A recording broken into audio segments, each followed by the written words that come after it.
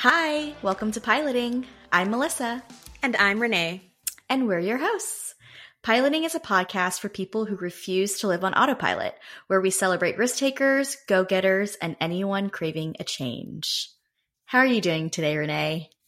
I'm good. I'm recording from a hotel room, which is exciting. I'm on a work trip, but I feel really great. How are you? I'm doing great. I'm doing great, especially because of the illuminating, mind-blowing experience I just had to prepare for this podcast, dun dun dun, which is reading this book that we're going to talk about today. Yes. And before we get into this amazing book, because I know you and I have a lot to talk about, and we want to spend a lot of time on the book, we wanted to introduce an ongoing series that we're going to have on the podcast. It's going to be an informal book club. We both love reading. We don't always have the time to do as much reading as we can, but in addition to fiction and other things, sometimes we like to read nonfiction just because it inspires us, it teaches us things. And in the context of piloting or making any sort of life change, I know I personally have really benefited from all sorts of books, not, sometimes quote unquote self-help books. Other times it's business books, psychology books that cover various topics. So we'll be doing this from time to time and hope that we can help introduce you all to some new books that might be helpful in your journey, or just share our perspectives on some of your favorites. And Melissa, why don't you tell everyone about the first book in our book club series? I would be happy to. So we read together a New York Times bestseller book called Set Boundaries, Find Peace, A Guide to Reclaiming Yourself. And this was authored by therapist Nedra Tawwab. And she is a licensed counselor, a sought-after relationship expert, and a very influential therapist on Instagram. And she has a pretty good following, and she creates some really good content there. And this book is exactly what the title says. It gives a lot of tools and walks through a lot of exercises and information to establish healthy boundaries in all aspects of life. So in the second half of the book, it has a chapter dedicated to boundaries within workplace, friendships, intimate relationships, family. And I loved this one, our relationship with technology and social media. So a true 360 of setting boundaries. But first off, I think we need to define what the heck are boundaries. And then how does us having this conversation about unpacking boundaries relate to piloting? So I'll take the first one because I'm just going to read it honestly straight out of the book of defining what a boundary is. So in this podcast, you might actually hear us flipping through this book because we have a lot of bookmarks and a lot of pages that are highlighted in yellow. Yeah, so. Highlights, Post-its, bookmarks. I wish we could show you guys what's happening. Felt like it was being in college again in a good way.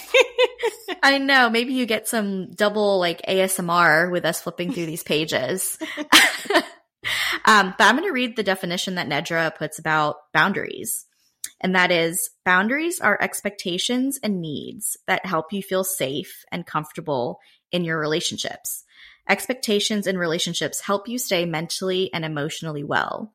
Learning when to say no and when to say yes is also an essential part of feeling comfortable when interacting with others.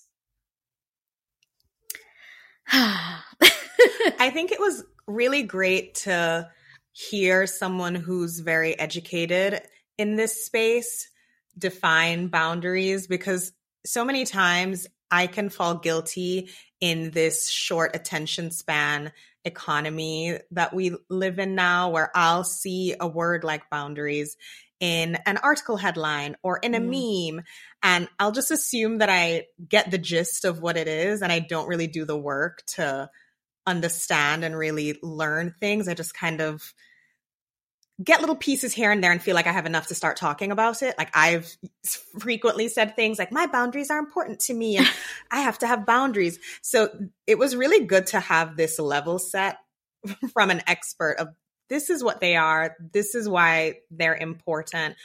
And kind of, she mentions in the definition you just shared, the different kinds of boundaries. It affects your emotional life, your physical space. Like it has, like you said, this 360 impact on your life.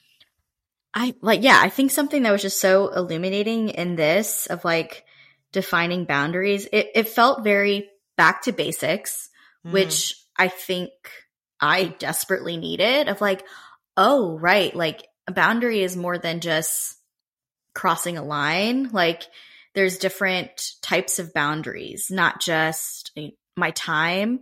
I think we'll probably get into this in a minute or later on in the podcast, but intellectual boundaries, like I didn't even know that was a thing until she defined it for me. And then also just that it really does connect every part and piece of your life. Like I didn't realize how much setting boundaries was interwoven into literally every slice of pie that you can possibly think about in your life. And that if you're not setting boundaries here, you're probably not setting boundaries here. And it's affecting, like everything is affecting one another and working off one another. For sure. And before we get even further into this conversation, because I know we just have so much to talk about, in terms of how unpacking boundaries relates to piloting, I will read a quote from the book. And it was funny because when we were prepping for this conversation, Melissa and I realized that we both highlighted this and that it really stood out to us. Nedra says, "Your boundaries are a reflection of how willing you are to advocate for the life that you want." And a few pages later, she says, "All life changes require a shift in boundaries." And I just loved her putting a point on it like that boundaries, it's not meant to alienate people. It's not meant to put up walls or create distance. It's a way to advocate for yourself and the life you want, and the way to bring your best self to situations and relationships. And just a reminder that boundaries are always shifting. And so if you're piloting, if you're making a life change, there are going to be shifts in your boundaries that will need to occur.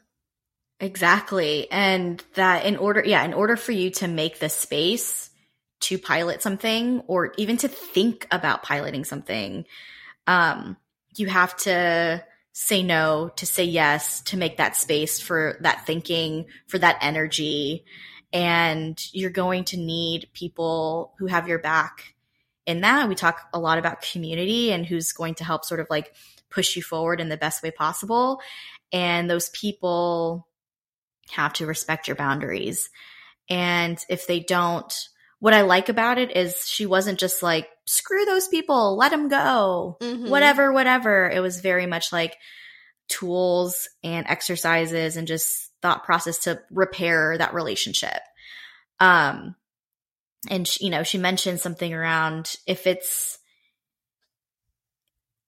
there's like a willingness in that relationship, you setting boundaries is only going to enhance it and make it better. And if they don't respect your boundaries, or it's not reciprocated, or get questioned a lot, or you get cut off, it was probably an unhealthy relationship to begin with. Yeah. The boundaries just bring things to the surface that are already there. The boundaries are not creating new problems, which I think is very comforting, because I know many of us have issues with boundaries in different spaces. I know, Melissa, you mentioned the second half of the book is really great because it does break down different arenas. And going into this, I knew that there were some areas where I am better at setting boundaries. Like I have great boundaries in friendships. I have pretty good boundaries with family, good boundaries in like intimate romantic relationships. But I knew before I even started the chapter on work that one was the one where I was like, let's just dip the pages in highlighter ink. I don't know what I'm highlighting at this point. The whole chapter. yeah, the burnout of these other things, I knew that was going to be a big one. But for someone else, I have friends who have great boundaries in their work life, and it's different parts of their personal relationships where, they recognize that there could be an improvement. So, And, for me personally, I feel like I have gotten a lot better about my work boundaries. I feel like I had to get to a certain point in my career that totally, I mean, I feel like we all can relate. The pandemic didn't help, but also certain working conditions and working environments are, that was definitely not a positive experience, and that's creating burnout.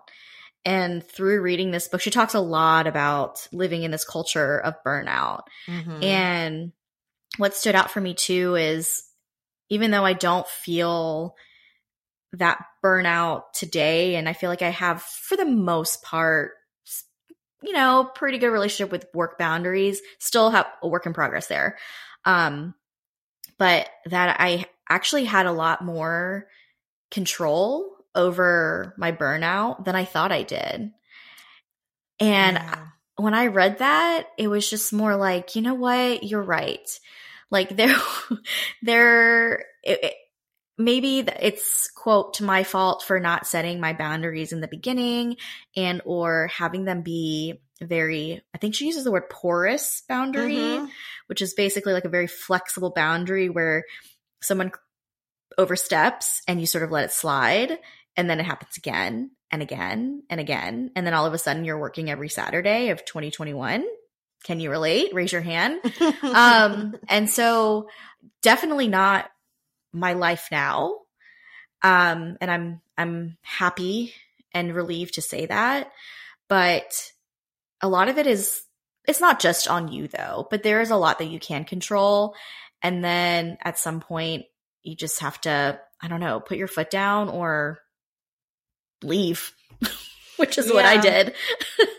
Yeah, I think one of the good things she does in this book is she never uses the phrase victim mindset, but she spends a lot of time, to your point, talking about ways that you can reframe your way of thinking to focus on, how am I empowered to make change? What is my role and my behavior in this situation, versus focusing on, these are the external forces acting on me and I'm just at the mercy of this terrible friendship, or I am just have to put up with having too much on my plate, or having like friction all the time with my partner. Again, sometimes there are situations where we're not ignoring external factors, and part of a boundary can be severing ties. Like one of your boundary settings might be, I do need to leave this job.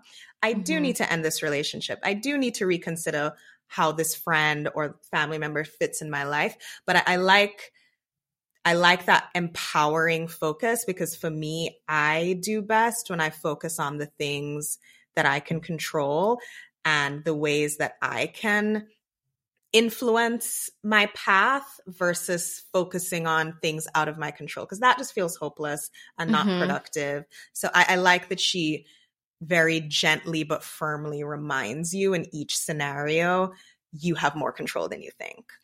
Yeah. And for me, it makes you less reactionary.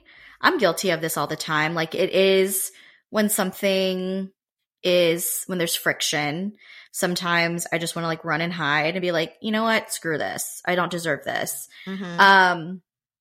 And so learning, I'm unlearning a lot of the behaviors maybe that have been passed down to me, or I've soaked up just from, my 30 plus years living on this earth, seeing, from other relationships, like that's what you do. That's how you fight. That's how you have a relationship.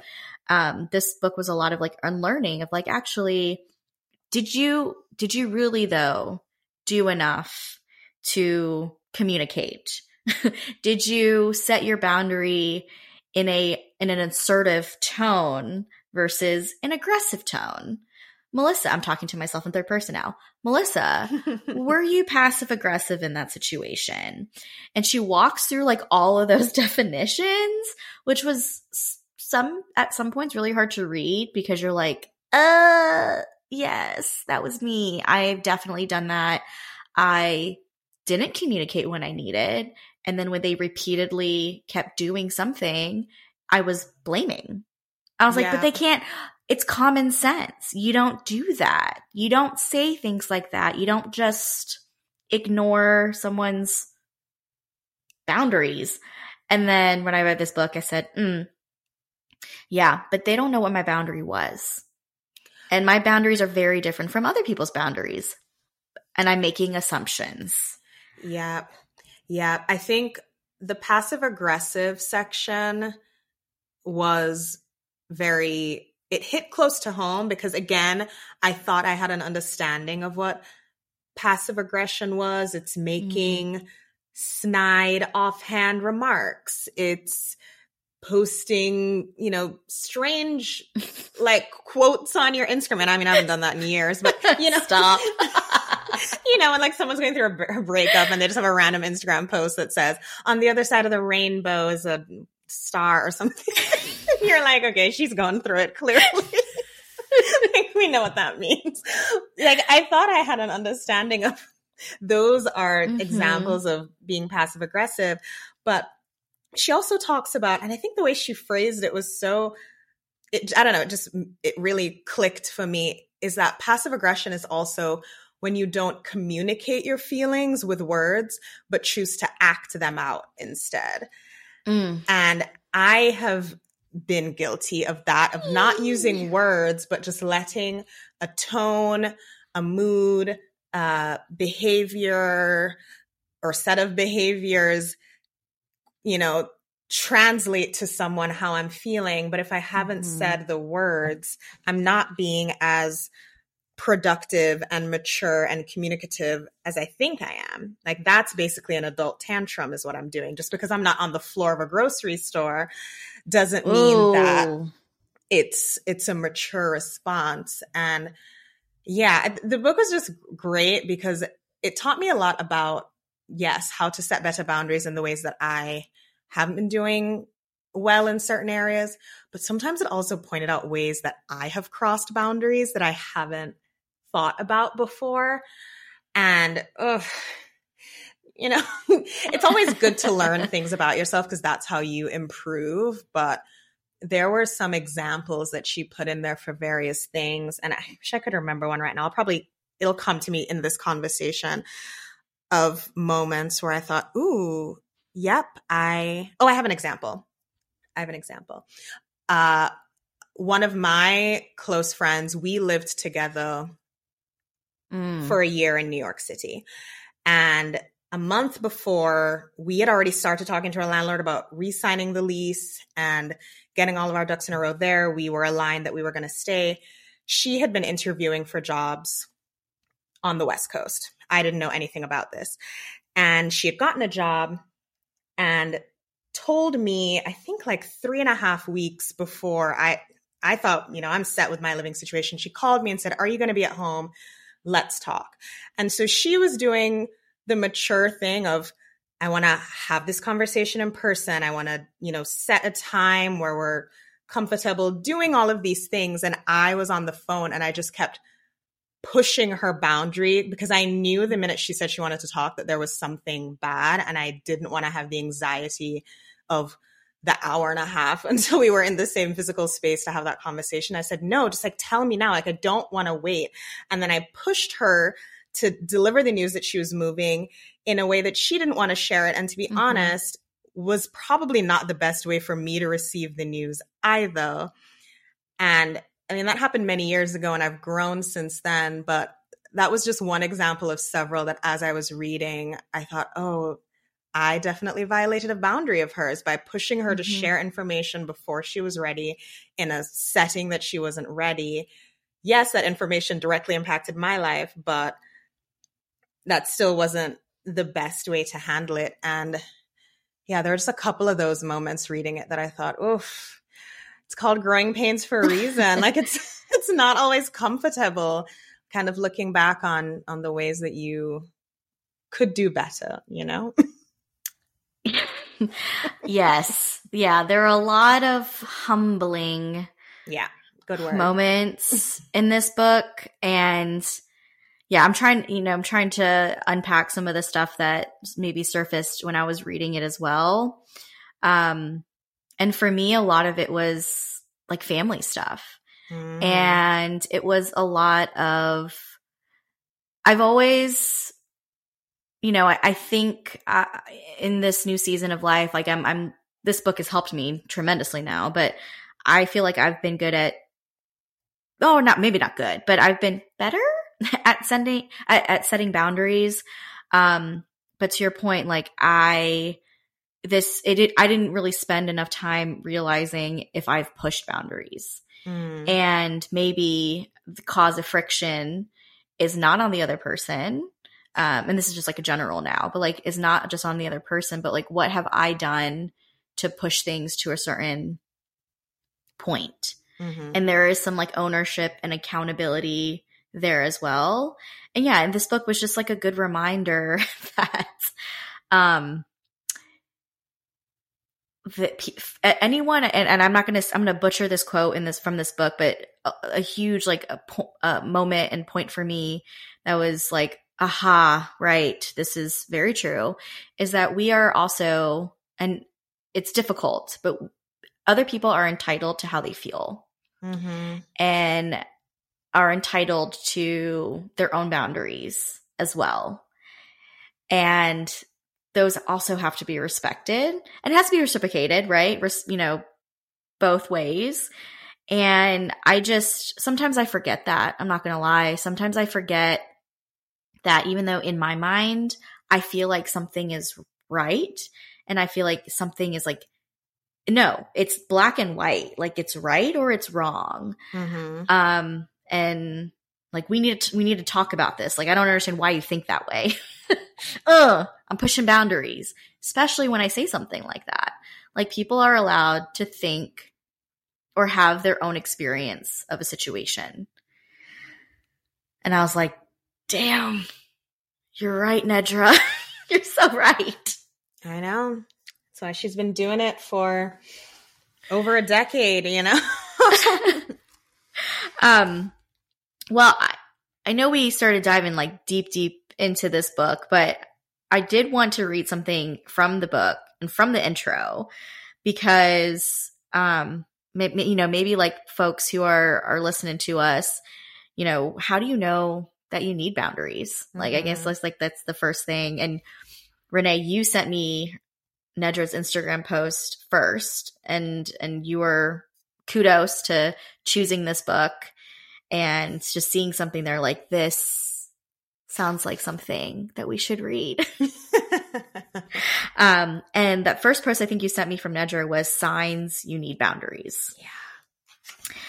Yeah. Okay, I'll just read through it. You feel overwhelmed. You feel resentment toward people for asking for your help. You avoid phone calls and interactions with people you think might ask for something. You make comments about helping people and getting nothing in return. You feel burned out. You frequently daydream about dropping everything and disappearing. You have no time for yourself. I can probably say I've experienced at some point in my life, sometimes at the same time, all of those bullets. Likewise. Definitely all in their own moments, and sometimes several, if not all at once. Yeah. Yeah. Part like guilty, check.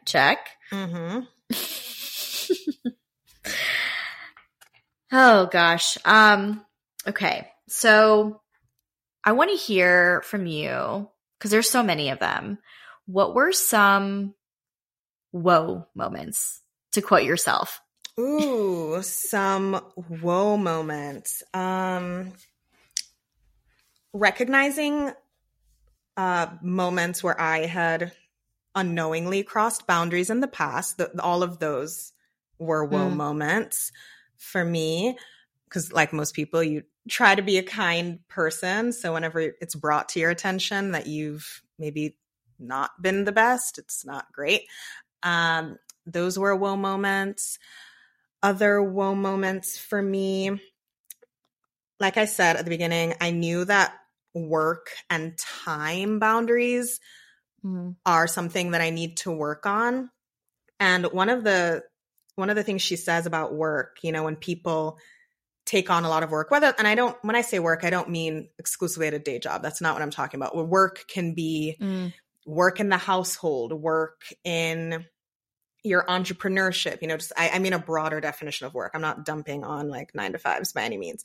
But one of the things she says, which really was a whoa moment to me, was the more you appear to handle, the more work you'll be expected to handle. Ugh. And that sentence kind of stopped my heart when I read it, because so many people, and I think women in particular, well, I don't know, let me not gender it. So many people, regardless of gender, take on different roles in their life, whether it's like the provider of your family, the patriarch, matriarch, whether it's just tasks at a job, at a, you know, kind of formal workplace, whether it's your role as a caretaker or other things. And when you don't speak up and white knuckle through too much, you then set yourself up to always be in that cycle, because now people can say, well, Renee, you are managing X relatives at home care all of last year. Why isn't a problem all of a sudden? Or you've been managing this many tasks on the job. Why all of a sudden are you saying that it's too much? And it was really whoa to, again, realize so much of the situations you get into are me making my own bed. I have falsely or not set a precedent of being able to manage a certain amount. And so now I am expected to manage that amount. And that's why it's so important to set that boundary early, so that you're not misdirecting people because you were setting a standard that was never realistic or sustainable from the start. So that was a big one for me. And it goes, that last thing you said stretches across like all of these relationship dimensions or dynamics. Like a work one, especially when you're maybe like, you know, earlier in your career and you are trying to prove yourself. I think we have all been there at some point in time. We still may be in that phase in our careers, and maybe not just careers, but just, I'll start with careers and I'll talk about like a relationship, for example, where you're just constantly like, I need to prove to them this. I want to get a raise. I want to be promoted. And so you're constantly always taking things on. And then at the early stages of like, let's say a relationship or even like a friendship too, you are working to get them to like you, right? Sometimes, you know, you're like, let's say they're an avid hiker and they're super adventurous and like adrenaline quote junkie. And you want to connect with them and you have such a good time with them that you end up doing it, but it's not actually something that you like necessarily. You're like, okay, I can handle an adrenaline rush like once every quarter. I can't be like jumping off planes and then bungee jumping and like, you know, you sort of set yourself up for failure because you're not being honest about what you can handle. What you can continue to. Yes. Yeah. So one of the best pieces of advice or just illuminating notion was my friend Lauren. I'm going to shout her out. A friend, but at the time she was this company didn't believe in managers, so she was my coach. Has to be another episode. But so my coach, quote, Lauren, hello, Lauren. One of the best things she's ever said to me, because I am in that category of like, take on, give me, I can handle it. It's fine. I'm just going to shut up and do it because I don't see another way out. She said to me, if you are constantly doing that and you're constantly juggling all of these things, you're constantly juggling all of these balls and you don't drop them and not one of them drops, they're never going to know. You have to drop a ball. And maybe not make it be like a ceramic one or like a really fragile one, but you got to drop a couple of the things to show in a good way that this is not sustainable. No one should be required or expected to juggle this. And they can't see that unless you drop a ball.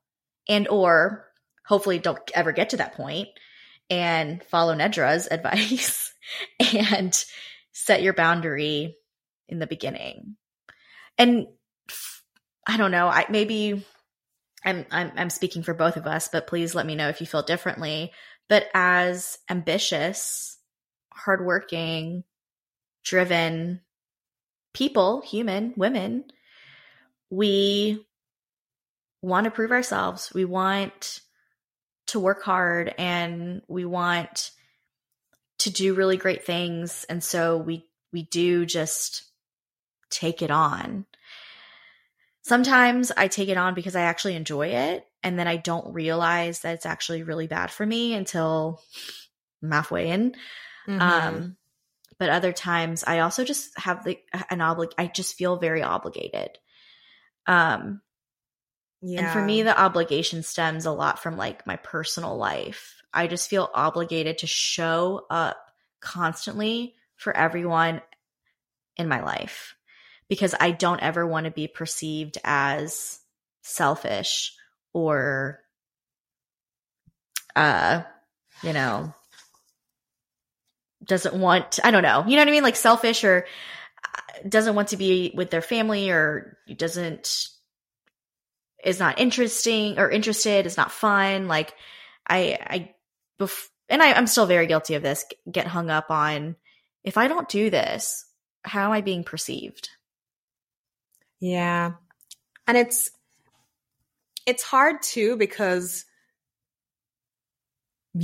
it's the same skill set that you've already mastered in a different area of your life.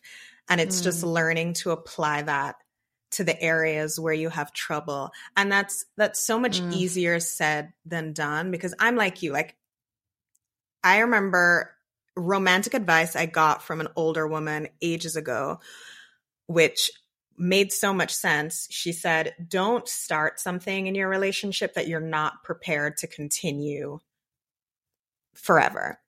And that makes sense. Like, I would never start a relationship cooking dinner for my boyfriend 5 nights a week unless I thought I was going to do that for the rest of my life. Because then he's going to wake up one day and say, remember when you used to cook dinner every night? And now, like, I'm lucky if I get it once or twice a week. So even though you're super excited at the beginning and you want to like wow him and be this just amazing woman in his life, stick to the 2. Because that's something you can continue. And then sprinkle in some little special surprise moments here and there. Like, no one's saying that you shouldn't put in extra effort early on when you're building something, but don't set that precedent. And for me, that makes total sense. Again, I know what I can like sustain in a relationship. So I would not do anything crazy at the beginning that felt unmanageable. It's a skill that I feel pretty comfortable in that arena. Now you take me into like work, which is the same thing. Why would you take on all that work? Well, I'm a new employee and I have to show them. And, this is how we build trust because it's the beginning. And it's like a whole different script in my mind for an identical situation that I'm forgetting I already have the tools to deal with. And like you said, I think a lot of it comes from ambition. A lot of it comes from people pleasing, speaking for myself, that shows up in different ways where I don't want to let people down. I don't want to be perceived as selfish. Like, if I see people working late, I don't want to say, well, good luck guys. Bye. I'm like, how can I help? Like, what are you like? We're all in this together. And sometimes to the point where I'll say, oh no, I'll do it. You go live your life. I'll take it on. And then I've taken it on for so long that I realize I'm not living my life the way that I should because I've been too kind to you. Yeah. Which again is no one's fault but my own, many of the times. But it is just kind of frustrating, but eye-opening that I know how to do this. I just know how to do it better in other arenas. And I just haven't practiced doing it in like certain spaces more. You touched on this too, of like the people pleasing and sort of like what's the root of some of the decisions we make that, we may be setting healthier boundaries in this arena and not so much in this arena. And she talks a lot about this in the book, and it's very fear-based. And maybe I can definitely think of examples where I did not set boundaries, or I diminished my own boundaries in a work setting because they were all driven by fear, right? Like fear of like losing my job, or fear of not growing in my career enough to get to a certain point in my life, or, like you begin to like spiral with these thoughts, and a lot of it's like rooted in fear and insecurity. And so we just sort of like ignore the red flag of like what's happening and ignore what we might know intuitively because our bodies and our minds have been like taken over by fear. And I mean, I can say I can see how some boundaries may be getting crossed in certain jobs right now because of this wave of layoffs that are happening across industries, especially tech, big tech. And it's scary to think about. And so that I can imagine and I can relate to that fear right now of like, oh, well, typically my boundaries, I stop working at 5, or I do not accept anything over, 90%, 95% of capacity, because I know that that's crossing a boundary for me and I need to show up in other parts of my life. And then you hear about layoffs and you hear about how it's difficult to find a job, especially if you're in a certain part of job. Like AI is also taking jobs. Like there's just media narrative. There's just like a lot of anxiety right now. And that I know for me is even affecting how I set my boundaries. I'm like, well, okay, I can get a little flex. I mean, I guess I can take on this project because I know we just lost somebody on our team and, we can't pay to backfill it. So I guess I'll step up. Yeah. And it's that language too, like exactly that I'm not crossing a boundary and putting myself in an unhealthy space. It's I'm stepping up. I'm rising to the occasion. It's like you're even redefining. And I'm not saying you because I do this stuff all the time. Like I mask behaviors that are ultimately unhealthy and not good for me with these positive pep up. I'm stepping up. I'm showing my mettle. I'm being a team player.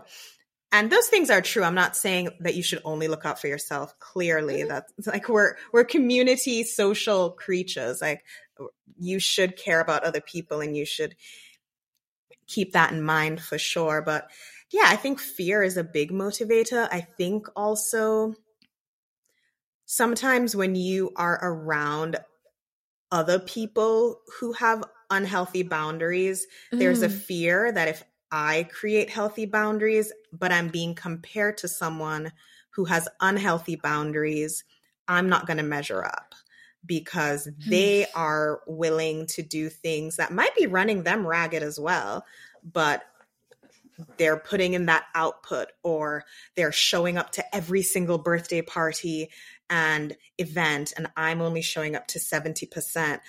And it's it's tough. It's tough to feel sometimes like you're in competition with someone or a group that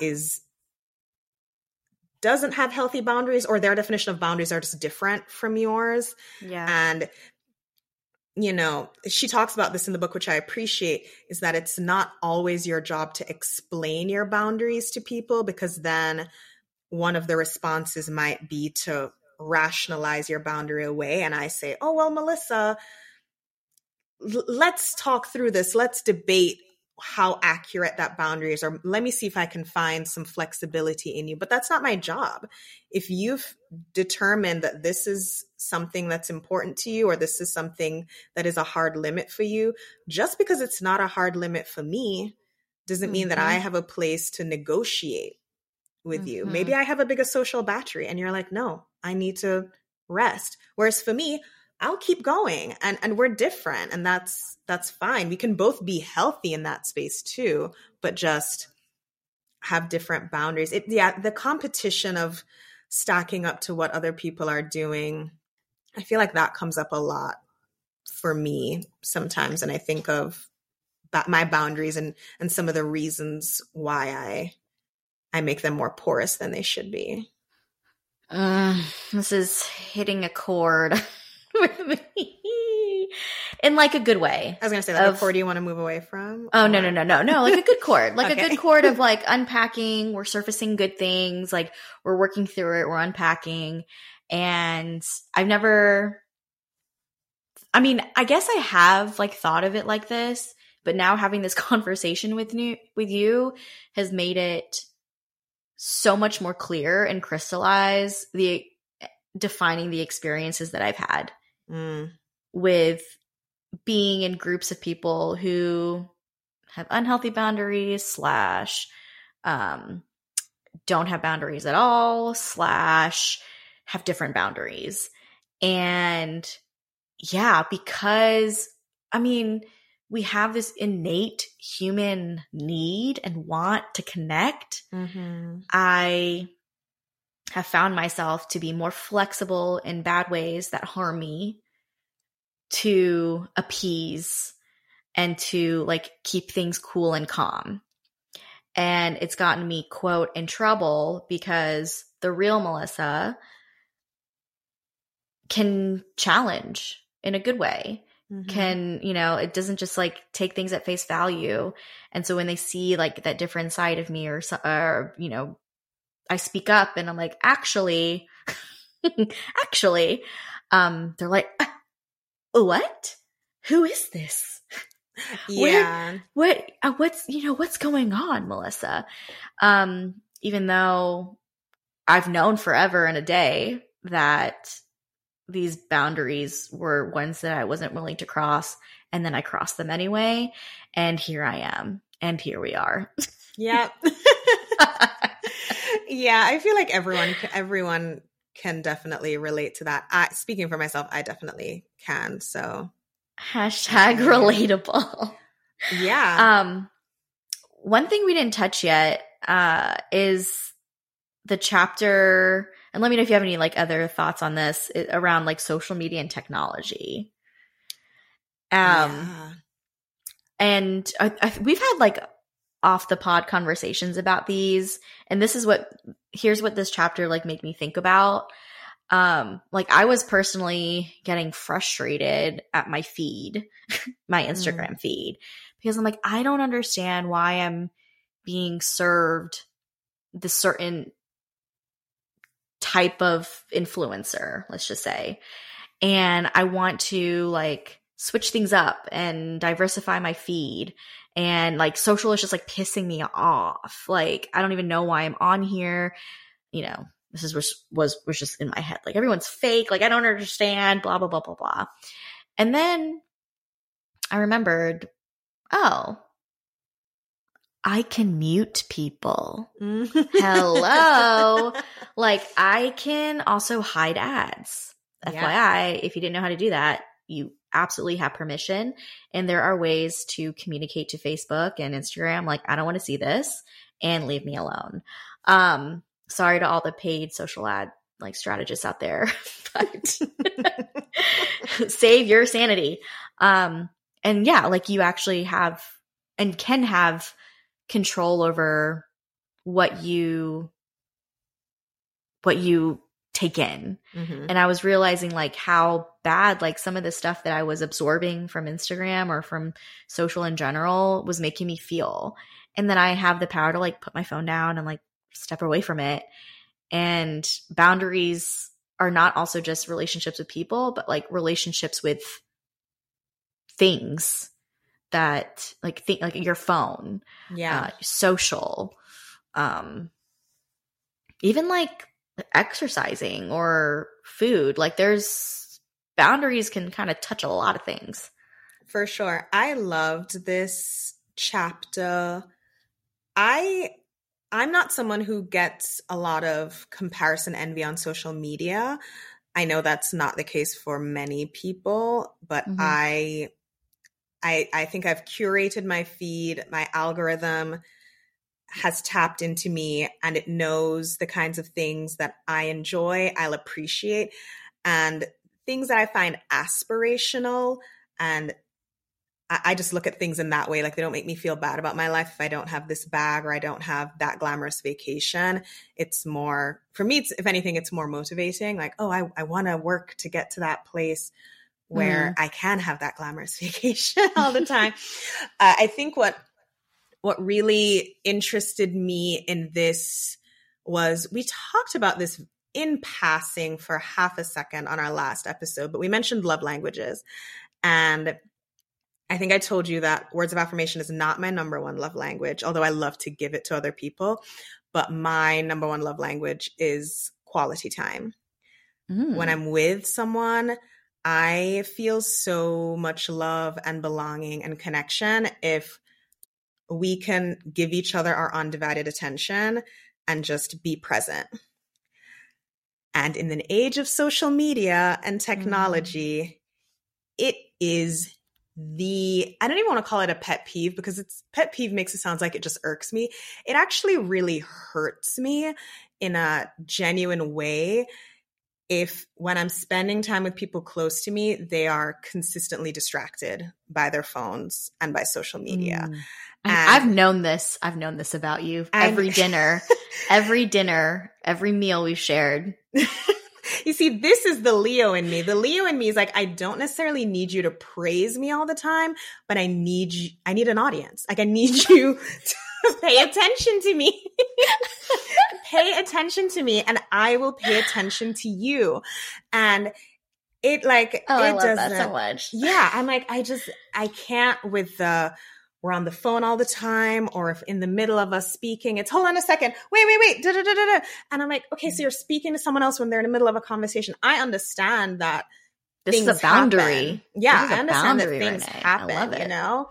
Like you have a child, you can't just like not pay attention to your child because we're hanging out, or you have other responsibilities in life. You have other people that you want to check in sometimes with on your phone if you're spending a whole day with someone. But the technology thing, yeah, it really hit me in that way because many people close to me have a hard time separating. And I feel that absence in my real relationships if that's not there. I've also caught myself it's like my fingers get on autopilot where sometimes I will close Instagram and immediately find that it's open again. Not because I had a conscious thought that I want to spend 5 minutes checking what people are doing on Instagram. Because I think that's fine. If you want to take a mental break from what you're doing to get some inspiration online, see what your friends are doing.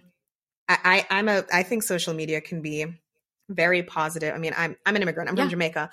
That's how I see what's going on in my family's lives all the time. So I don't blanket hate social media, but I do recognize the ways that sometimes technology just has my fingers even on autopilot, which is the antithesis of this podcast, is to be very conscious and intentional and be in the driver's seat. And I recognize sometimes with social media and technology how it can slip me into another kind of autopilot where I meant to go on YouTube for 15 minutes and here we are 3 hours later. You know? Guilty. Yeah. Well, if we're sharing love languages, and I'll get back to the book, mine is number 1 is acts of service. I knew it. If you are out there and you know me and you love me, my love language is acts of service. That's how I like to receive love and give, actually. I think acts of service and quality time. Or maybe words of affirmation. But definitely number 1 is acts of service. So I wanted to share a couple of things, like a couple of my woe. I might have touched on these, but as I was reading, the whole thing about setting boundaries and this like discomfort within that, she talks about how that is like a feeling that you're just going to have that you can't run away from, and that there's no such thing as like guilt-free boundary setting. Because that's something I feel a lot, and it just made me feel better to sort of like read that. And she says it multiple times in this book. Sometimes when things are just like repeated constantly in a book, I'm like, okay, I get it. But for some reason, the way that she has written these, outlined these points, have written them in different contexts, provided like an example story, the points that she get across did not feel like she was aggressively trying to tell you and like shake you, like, remember this. It was very much, I don't know, she provided really good context for this. And just the fact that you can't expect people to self-correct and people can't just get it. Yeah. But I think one thing that was mind-blowing for me was, in our last episode, we talked about feedback. And I made the statement, I hate vague feedback. I sounded just like that. And when I was reading this book, connecting the dots, I realized how I've set boundaries before as well. And my boundaries should not be vague either. Ooh. I need to be clear. Snaps for that. So yeah, guilty Melissa about people self-correcting, just getting it. Isn't it common sense? Doesn't everyone do this? Isn't it just rude? Take a step back, take a humble pill. And I also need to be very clear and concise in my boundary setting, and very similarly how I hate vague feedback. My boundaries in the past have also been vague, and therefore maybe that's why people have crossed and stepped on them. Ooh. Mind blown. Another mind blow for me was the brief section on ultimatums. If an ultimatum is issued and not adhered to, it's a threat. And people don't respect threats, but they can learn to respect ultimatums. And I think that was really mind-blowing to me, because there's so many times where in life you say, if this happens one more time, I'm out of this relationship. Or if this happens one more time, I'm leaving this job, or I'm not going to be friends with them anymore. And we have that scene, that monologue, that moment 10 times, 20 times, 30 times. And it's not an ultimatum. You're just making idle threats. And you've shown people that these threats mean nothing. Otherwise, you wouldn't still be here. And to her point, people don't respect threats. So if you're going to bring that energy of frustration or disappointment or whatever it is that's driving you to create an ultimatum, which ultimatums can be healthy, which she mentions, but if you're at that point, you have to be prepared to honor that, And I thought that was just a good reminder, because sometimes, you get in the heat of a moment and you make these big declarations and they don't go anywhere. And if you're not going to honor, which I think is what this whole boundary discussion's about as well, if you're not going to honor your words and your boundaries and let people know when they've crossed them, then they are not going to honor and respect your words or your boundaries. Like, you have to model the behavior that you want to see. Oof. And if I want you to respect my boundary, when you cross it, I have to be firm. I remember one of her examples, which felt a little extreme in the book, but after sitting with it for a moment, I thought, no, that's not extreme. That's just being respectful to yourself. She says, for example, if you set a boundary with someone that they have to call before they come over to your house, they can't just drop by unannounced, that when that person shows up, you don't let them in. You don't say, oh my gosh, my house isn't clean yet. I'm not ready. Sorry, I wish you'd called. You have to be firm and leave them on the porch and say, I'm so sorry. I wish you, actually, I don't think she includes the apology. That might be me, like, adding my own people-pleasing dialogue to the script. But I think she says the response is, as we discussed, you have to let me know before you come over. Let's set up a time for you to come over another time, and I'll be happy to have you over. And the door closes. It's not a slam. It's not rude. It's not disrespectful. But if I let that person into my home, they're not going to feel any need to start calling in advance because I let them in anyway. And I think that's just a good reminder for other instances that if you're not respecting the boundary, you can't expect someone else to respect it. So again, like what you mentioned at the beginning, Melissa, so much of this work really starts with you, which is scary but empowering, depending on how you look at it. But it is kind of wild that I am really in way more control than I think in a lot of these situations. Yeah. I'm going to try and channel it being empowering. And this is really what we've learned and what we're going to continue to learn. I know we've joked about I've joked, I'm going to keep this book on my bedside. And it's a bedside book. It's not a just set it and forget it, put it back on my bookshelf. That was a nice read. It's I'm feeling a type of way. What does Nedra say about this? And just constantly referring to it about, a boundary quote Bible, if you will. Yeah. And yeah, erring in the side of empowerment, and that in order for me to curate, to develop, to live the life that I want and have my boundaries respected, it all stems and all starts from me of setting the stage. And how can I do that on an everyday basis with not only my relationships personally, how I am at work. And I'm not doing, I think for me, a lot of this, am I being rude? Am I going to be perceived like this? Blah, blah, blah, blah. All of these thoughts that we're all having, just trying to sort of get rid of the noise, manage the discomfort, get through the discomfort, because on the other end of that is going to be much better. It's be uncomfortable for 2 minutes, setting the boundary, have a 50+ wonderful relationship with this person.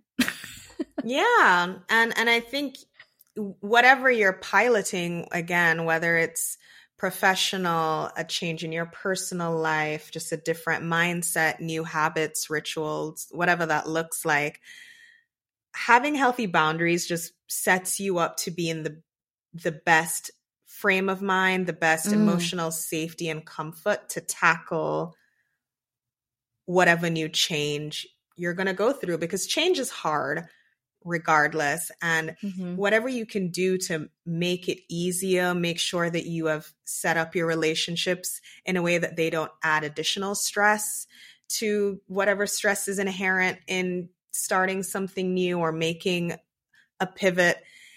It's only going to help you, and it's going to help the people around you. So I agree with you, Melissa. I think to view this book as an empowerment manifesto to remind yourself of the ways, remind myself of the ways that I am in control of not in control of my relationships, but I have a lot of control over the direction of my relationships, over certain circumstances, over certain stressors. We didn't talk about this, and this is probably a whole separate episode, but the relationship between boundaries and mental health issues and how that can kind of bleed into depression or anxiety, or depression and anxiety can exacerbate boundary issues. You know, I think just the more that we can do when we can to set ourselves up well, just puts us in a better place to do the things we want to do, to advocate for the kind of life that we want to live. It's the ultimate self-care. It is the ultimate self-care, period. Period. And that shall be another episode one day. Probably a lot of topics that we're going to talk about. I'm sure we're going to reference back and be centered around some of the topics that were discussed in this book. Mm-hmm. But great suggestion. Kudos to Renee for suggesting our first book review, book club moment. Kudos to my friend Emily. She recommended it to me, and shout out, Em. This was great. Thank you, Emily. All right. Well, let's talk about our gold stars of the week. I can go first. Do you want to go first? Okay. Yeah. Continuing the theme of self-care. So I don't know how popular these are in the US. I think if you spend a lot of time at immigrant markets, then you might be familiar, but steam eye masks. Have you ever used a steam eye mask, Melissa? No. Oh my God, I'm going to mail you a box. So I discovered them for the first time when I was in South Korea last year, but my friend says that he gets them all the time when he goes to Mexico. And we found them recently in New York. So they are these, I don't even know the material, but it's a soft kind of eye mask. And when you take it out of the packet, it warms on its own. It's not going to burn your skin. It doesn't get that hot, but it creates this warming sensation. Sometimes they're scented. I like the rose scent, and it stays warm for about 10 to 30, 35 minutes. And so if I'm they say 10 minutes, but I've had it stay warm for longer than 10 minutes. Again, not uncomfortably, it's very soothing.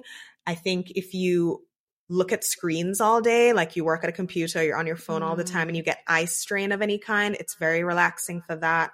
It's a great de-stressor. It's good if you have a little nap, like a short window for a nap, and you need some help falling asleep quickly so you can maximize that 30 minutes, 45 minutes.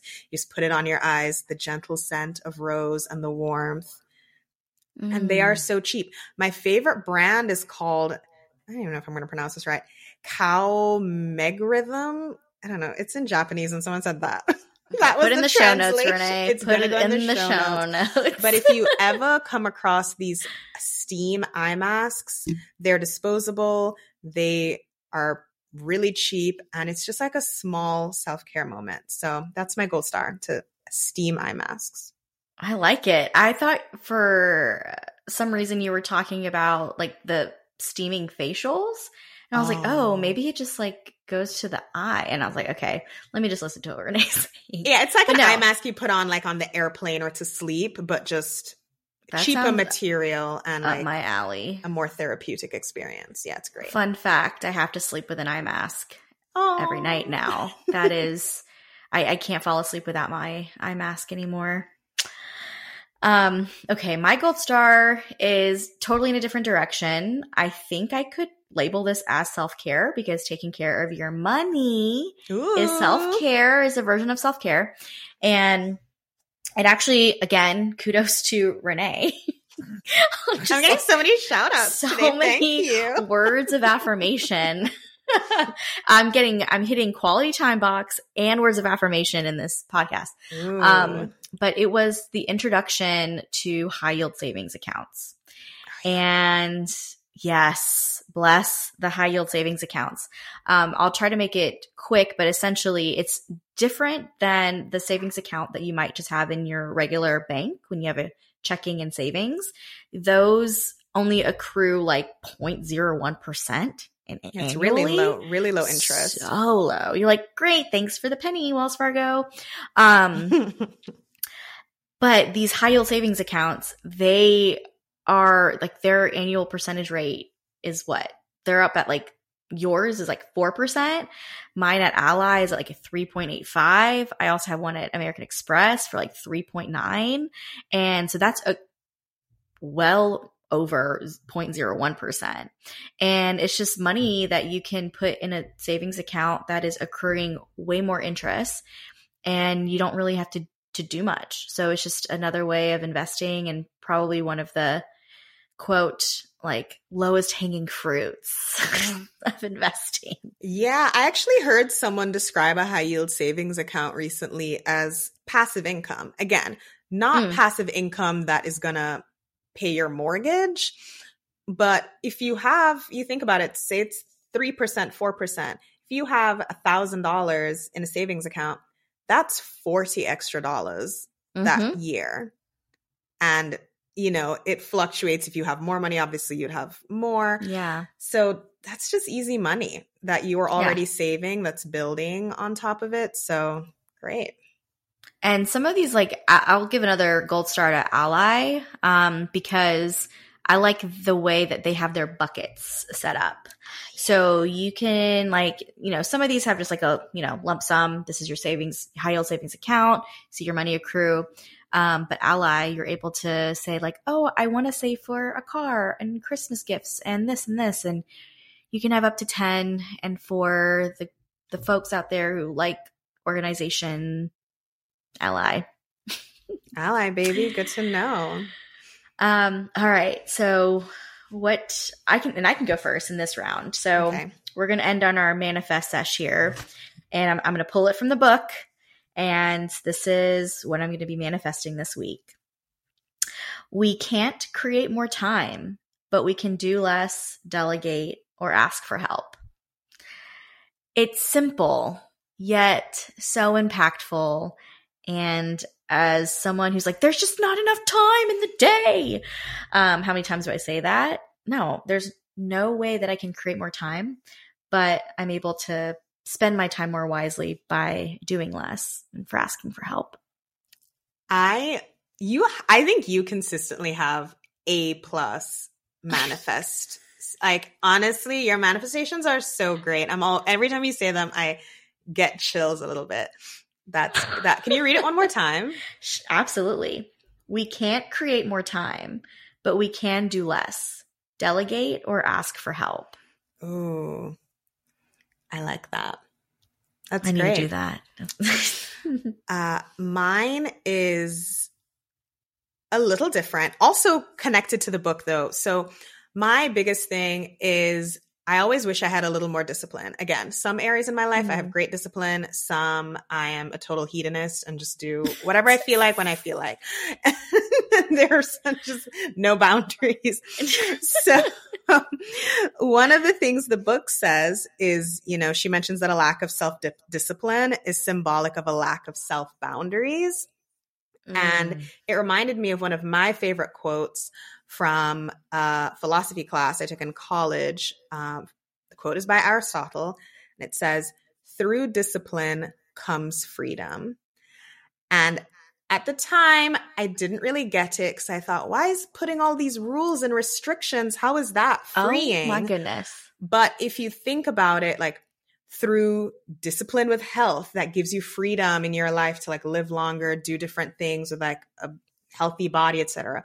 Through discipline with your, emotional space and your boundaries, that gives you more freedom to enjoy relationships without putting yourself in a place to constantly feel taken advantage of or overstretched.